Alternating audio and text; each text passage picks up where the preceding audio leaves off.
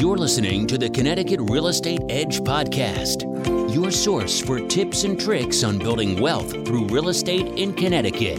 You will get the best techniques from leading local experts in real estate and lending. Now, here's your host, Robert Weinberg.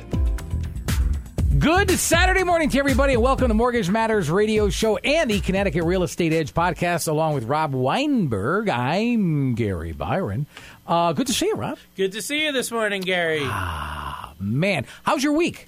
Hey, man, we're rocking and rolling this summer. What can I say? Do you traverse the state? Do you take the family out on nice days and do family? I was out. I was in Stonington, Mystic area, back for Memorial Day. I mean, I'm all over the place. You know, I try to just anything good going on, I try to be there. I love the food truck festivals going on. I was down a couple weeks ago at Celebrate Shelton down in Shelton, Veterans Park down there. Phenomenal time. You know, I bring the family out. I have a 2-year-old.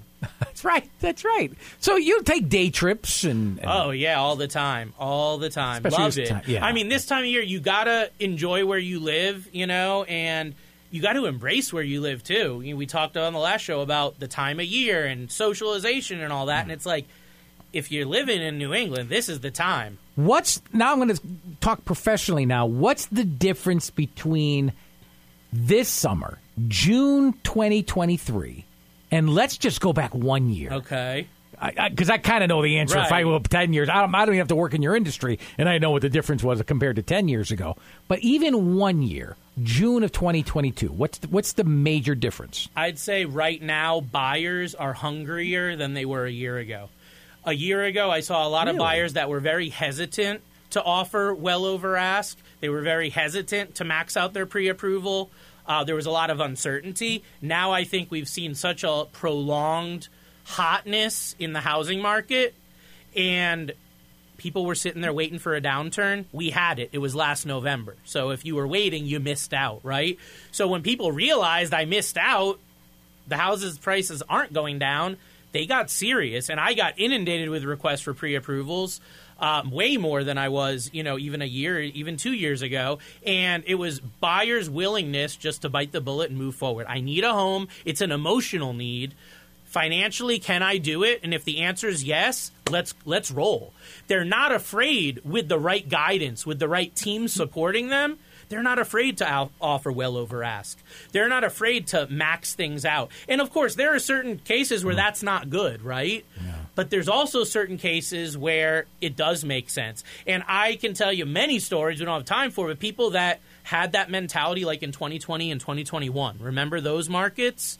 And they bit that bullet and they paid that 40, 50 grand over ask, or they took that mortgage they didn't know if they could do, and now they're sitting there so thankful. In a lot of cases. You know, I could understand one or the other, but a dual negative is hard to justify. And what do I mean by a dual negative? Okay, so if I'm going to pay $30,000, $40,000 in some cases, $50,000 in some cases, over the asking price, and at the same time, the interest rates are close to 7%. So it's usually one of the two. It's either low interest rates and I'm going to pay a lot for the house, or I'm going to pay little for the house because the interest rate is high. But when you get two negatives, high interest rate and bidding wars way over the asking price, that's a double negative. How can people justify that? Well, how you could justify it is everyone's in a different situation. Can you afford it or not? Like, it's a yes or no question. If a year ago, you can ask that about anything. But a year ago, your mortgage was $2,500 a month, for example. Now your mortgage is $2,800 a month. Can you afford $2,800 a month? Notice, I didn't talk about the rate. I didn't talk about the taxes. I didn't talk about the price. Can you afford the house? It's a question everyone has to ask. There are many buyers in this market that are financially strong, have good jobs, have good income, have low debt ratios. Those people can take a little bit of a financial risk on buying a home above ask. When you have people cutting, every last penny, unfortunately in this market, those are the ones that can't and shouldn't pay well over, and those are also the underserved. Those are the ones that are not getting the homes in many, many cases. Now, there are certain realtors that I work with, one in particular, Josh Brown, we've had on this show with Keller Williams. Every realtor sitting here complaining about the market and these price ranges, then I throw clients to Josh, and he actually gets offers accepted in amazing deals, seller concessions, like how is he able to do it and others aren't? So I always say it's about that team, but it's also about his guidance of these buyers. Can they do it? Can they not? And what is their comfortability level? And getting them to that and making a deal that works for everyone, okay? Yeah. I mean, I'm seeing houses that are going on the market on a Friday and the following Wednesday. We're not even talking one full week. We're talking 5 days later, they've accepted an offer. And I'm like, wow, well, it happens so quick. You've got to be decisive. Under a week. Under a week. I seen them under 2 days, under 3 days, okay? If you got a good house priced well, it's a good deal. There's a lot of demand for that right now. And there's going to be, we talk about rates, we said it on the last show, watch rates go down over the next 12 months and watch how many people get in the market. You think 10, 20 offers on a house now? Wait until rates are at 5. And get ready for double the amount of offers. Get ready for the houses to go even higher, and get ready for that well over ask to be well over ask. That's what's coming if and when those rates go down. Now, if it happens gradually and more inventory comes on the market, which is what I kind of think should happen over the next year or two, then it'll be more of a gradual, right? I don't think we're just going to wake up one day and have lower rates unless we have some sort of pandemic or something crazy happen that causes, the rates to bottom out like they did before. But, don't worry about the rate now, because today's home buyer is looking at that long-term investment and what's my trajectory in this house a year, 2, 5 years from now, right? There is a very, very high likelihood, close to 100%, that in the next couple of years, you're going to have some sort of opportunity to refinance. I just don't know when, how, or the specifics, but even if we save you $100, $200 a month on your mortgage payment, you bought the house once, you get that new mortgage when you need to get that new mortgage. You get that and restructure that loan when it makes sense to restructure that loan. Okay? So for all of our listeners, stay motivated, stay hungry, stay thirsty, work with that good agent, get you that house of your dreams. Agents, you can do it. I've noticed this too, agents are purposely listing houses at a little below the value in hoping to provoke bidding that far exceeds what they would have originally, the asking price would have been. Seeing it all the time. And it's a good strategy, and it obviously works. Because every house pretty much is going well over ask, and that's the reason. But to shift gears, in today's episode, what I wanted to dive into was not your first-time buyer, not your second-time buyer, but, step back. What can real estate do for you when it comes to your retirement plan? Everyone's just worried about putting their head on a pillow at night, and that's important, and that's what we talk about on 90% of our shows, right? Buying that first or second home, that first investment property. But, something that I'm passionate about myself and put into practice myself every day is using real estate as a retirement. And in today's episode, I want to dive into a blueprint that's very outside the box. We're going to talk about ideas in today's show that you may have never heard of before, and some you may be very familiar with, but I think it's important that people know what options they have, because it starts with that first home. To our first-time buyers listening today, don't tune out. Stay with us, because the value you're going to get in today's show could make you millions of dollars over the next decade. You're going to have to explain the concept then of using real estate as a means to generate retirement income. Are we talking about investment properties, commercial, or multifamilies? What are we talking, or both? So, first of all, let's look at why do you need retirement income? Well, right? Come on. You're not working anymore. Right. So what do you need, though? Let's look at it. You need a monthly check coming in to help pay your bills. All right, so let's break it down. You're getting Social Security. Now, granted, in the state of Connecticut, you can't live just by Social Security. I don't even want to go there. Are you talking about 401ks? What about someone who's 50? Who's retiring off of real estate? They don't get Social Security. So when we dumb it down to the most basic level, the reason that you need retirement income is because when you're retired, you're not working. You need something to fill that gap. For some people, it's Social Security. For some people, it's a pension. For some people, it's an annuity, whole life insurance. There's a zillion different places. We're not dealing with any of that today. We're talking about real estate. How can real estate give you that monthly paycheck? So there's different ways that can be done, okay? Number one is acquiring rental properties. Acquiring properties that produce rental income. It could be commercial, it could be residential. I'm just talking very generic here, okay? Properties that produce rental income. Number two is real estate investment trusts. These are financial vehicles that you can invest in and entrust your money to institutions that will then allocate that money to real estate and pay you dividends on that money. Okay. So it's completely passive. You don't have to lift a finger. You don't have to talk to anyone. And then the last one that I want to hone in on, this is the one I'm the most passionate about because it's the newest one that most people don't know about, is real estate crowdfunding, real estate syndications. This is when instead of buying a property yourself, we use technology. We use artificial intelligence. We get money from a lot of different people and we pool it together and then we buy a property. It used to be called real estate syndication.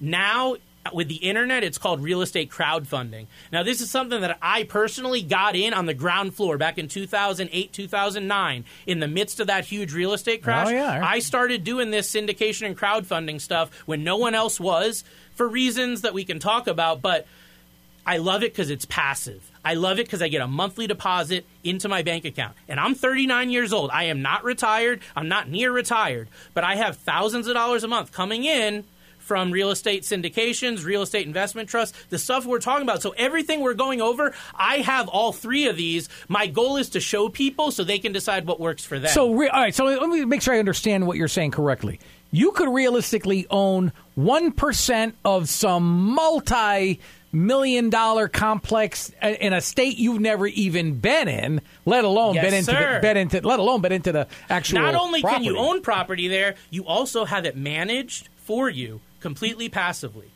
So it's not only like you have it, but you don't have any of the work. Yes, there are fees that you have to pay the manager and all that, and that's neither here nor there. But the point of the matter is it's passive. So there's really two ways to do real estate, passive and active. I have both. But when you're looking at retirement, I'm biased towards passive, right? Because when you're in retirement, do you really want to be running around to different houses, fixing toilets, calling contractors and all this? You don't.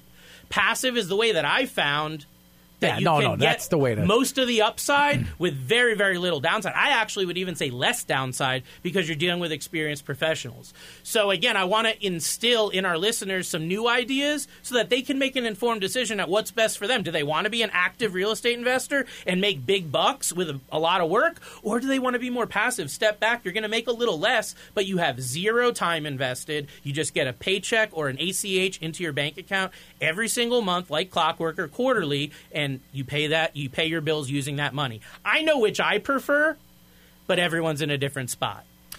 All right. Wow. You got into this at the ground level, though. Yes, sir. And you're getting checks every month. And, monthly, how long quarterly. does it take for you to break even? Because I'm sure you had to put up a great amount of money initially. It's not about breaking even, though, with real estate for retirement. It's about cash flow, okay? So breaking even, you'll break even when the property sells and you get your money back plus 10 grand on top of it. Like, that's the break even part, but step back and don't look at that. It's how much money am I going to make per month from this? So imagine this for a second. Rather than investing in one building, one commercial property or one 4-unit, and let's say you're going to make $5,000 a month off that, okay? Mm-hmm. One property. Why not take that money, put it in 10 properties, and get $500 a month from each of the 10? Now you have the same net $5,000 with a lot less risk. That's possible through real estate crowdfunding. That's possible even through the real estate investment trust that we'll be talking about. And, the differences between the two, really the difference between the three and what people think is best for them. So there's a lot of key advantages here of investing in real estate for retirement. Let's say compared to the other more investment options. So most people, when they talk about retirement, it's stocks, bonds, mutual funds, and real estate. Those are the main ones, right? Am I missing anything there? Stocks, bonds, real estate, and mutual funds. So with that said, how do we compare? Well, if you're lucky, you'll get a dividend from your stocks if you pick the right ones and all that. Real estate, though, is the one asset class that is designed to pay a dividend. It's called rental income, right? And when you're looking at retirement, that works out perfectly because most tenants pay rent monthly. You pay your bills monthly. So having a monthly recurring income, it makes sense. That's why real estate is so powerful for retirement. Property appreciation over time. You have with the stock market, your stocks can go up, right? Your bonds can go up. With real estate, the property value can go up, and you can take advantage of that down the line by borrowing against it, selling, all the different ways that you can access the equity. So there's also appreciation. So you have that cash flow and the appreciation. Then you've got the hedge against inflation. So right now, people are seeing this more than ever because rents have gone up so much, right? Mm-hmm. Who benefits from that? Landlords are who benefits from that.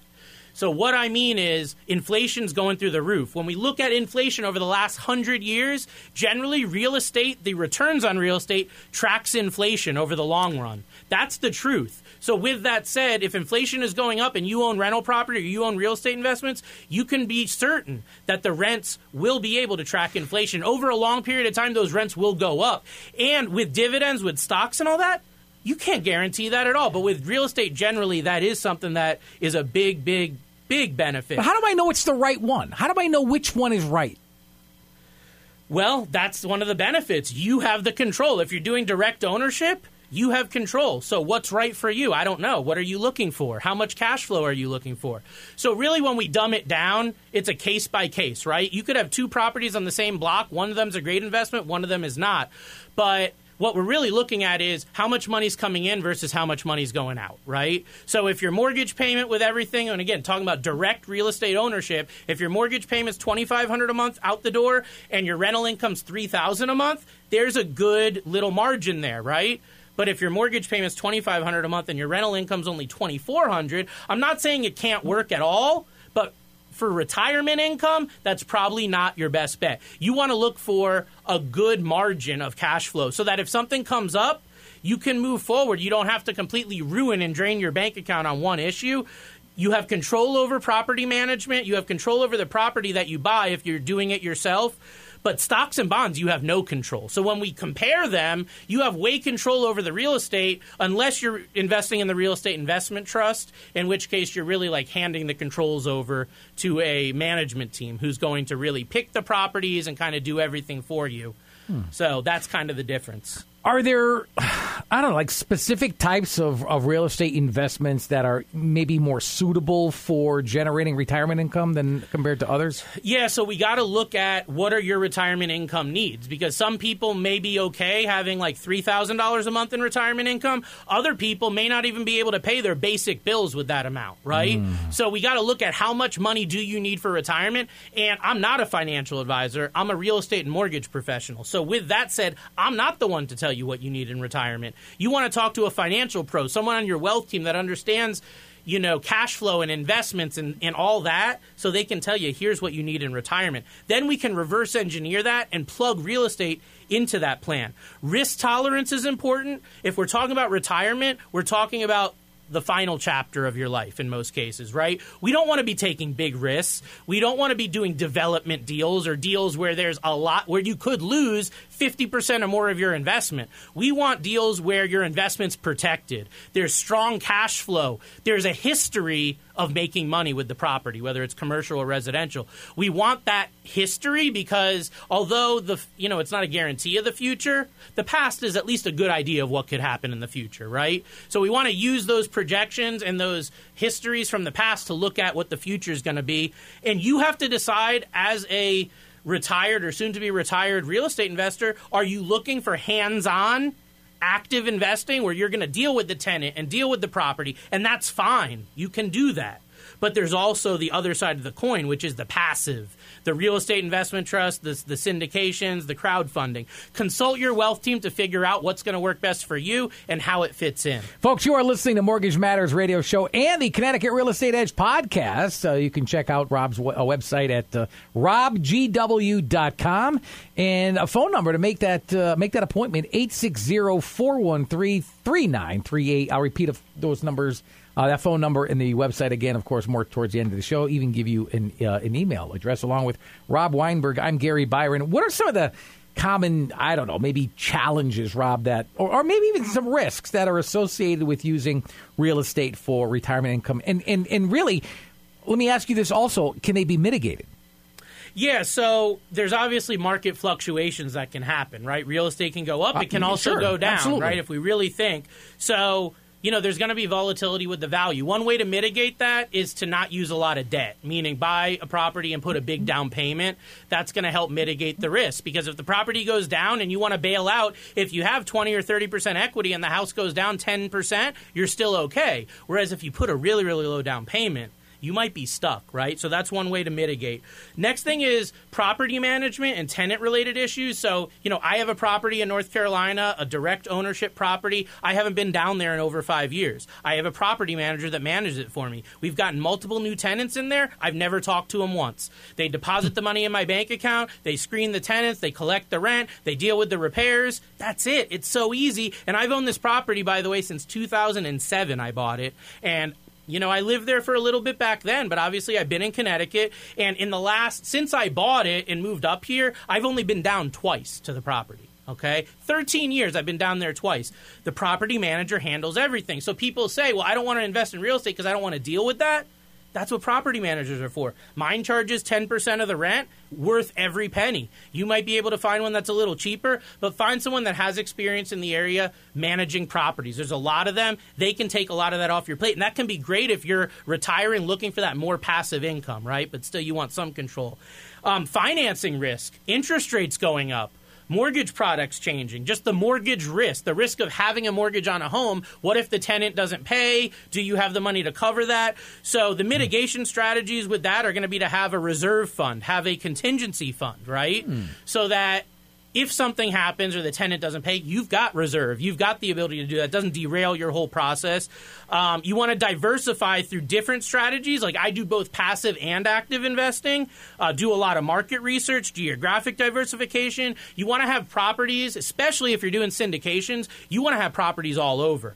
The main areas I've been focusing on over the last year have been like the Southeast, because there's a lot of growth going on in the Southeast. A lot of people are moving to Florida, Georgia, Louisiana, those lower cost states from higher cost states. That's creating demand for commercial real estate. That's creating demand for single family rentals, all that stuff. So that's really, really important to understand. It really is. What about tax benefits? Is there any potential for tax benefits and maybe some implications of investing in real estate, especially for retirement income? Yeah, so there's tax deductibility that you'll get for mortgage interest, taxes, depreciation, and other things. You want to consult with your tax advisor. But definitely when it comes to the rental properties, lots of different tax deductions. That's one of the main reasons that some people get into real estate is because of the tax deductions. It's really the best of anything, especially as an investor. There's so much you can write off that, a good accountant can go a long way. So definitely consult with them. Another thing is called 1031 exchanges.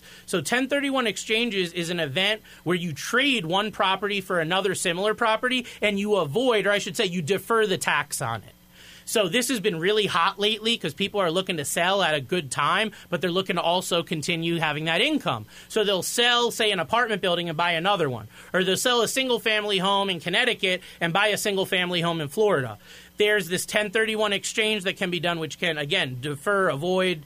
You got to check with your professionals for your situation to see if it applies, but it's a huge way to save a ton in taxes. So consult with your tax pro, consult with your wealth team to see if there's maybe any other outside of the box strategies that could work for your scenario. When you look at your real estate portfolio, how important is diversification? Super important. I mean, you want to diversify in different property types, locations, and strategies. Residential properties, because no matter what happens with the economy, people need a place to put their head at night. Right. Commercial properties, apartment buildings, retail office.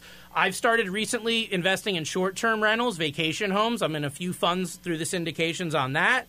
The real estate investment trust we were talking about, you can pick your sector: office, industrial, retail, hospitality, timberland. If you want to invest in forest, you can invest in forest real estate, healthcare, self-storage, data center, infrastructure, and specialty like movie theaters, farmland, casinos. Wow. These are all, so you can get very, very granular when it comes to real estate investment trusts. When you say, I think the self-storage market is great, I want to put money there, you can go find a self-storage real estate investment trust and go put in $5,000.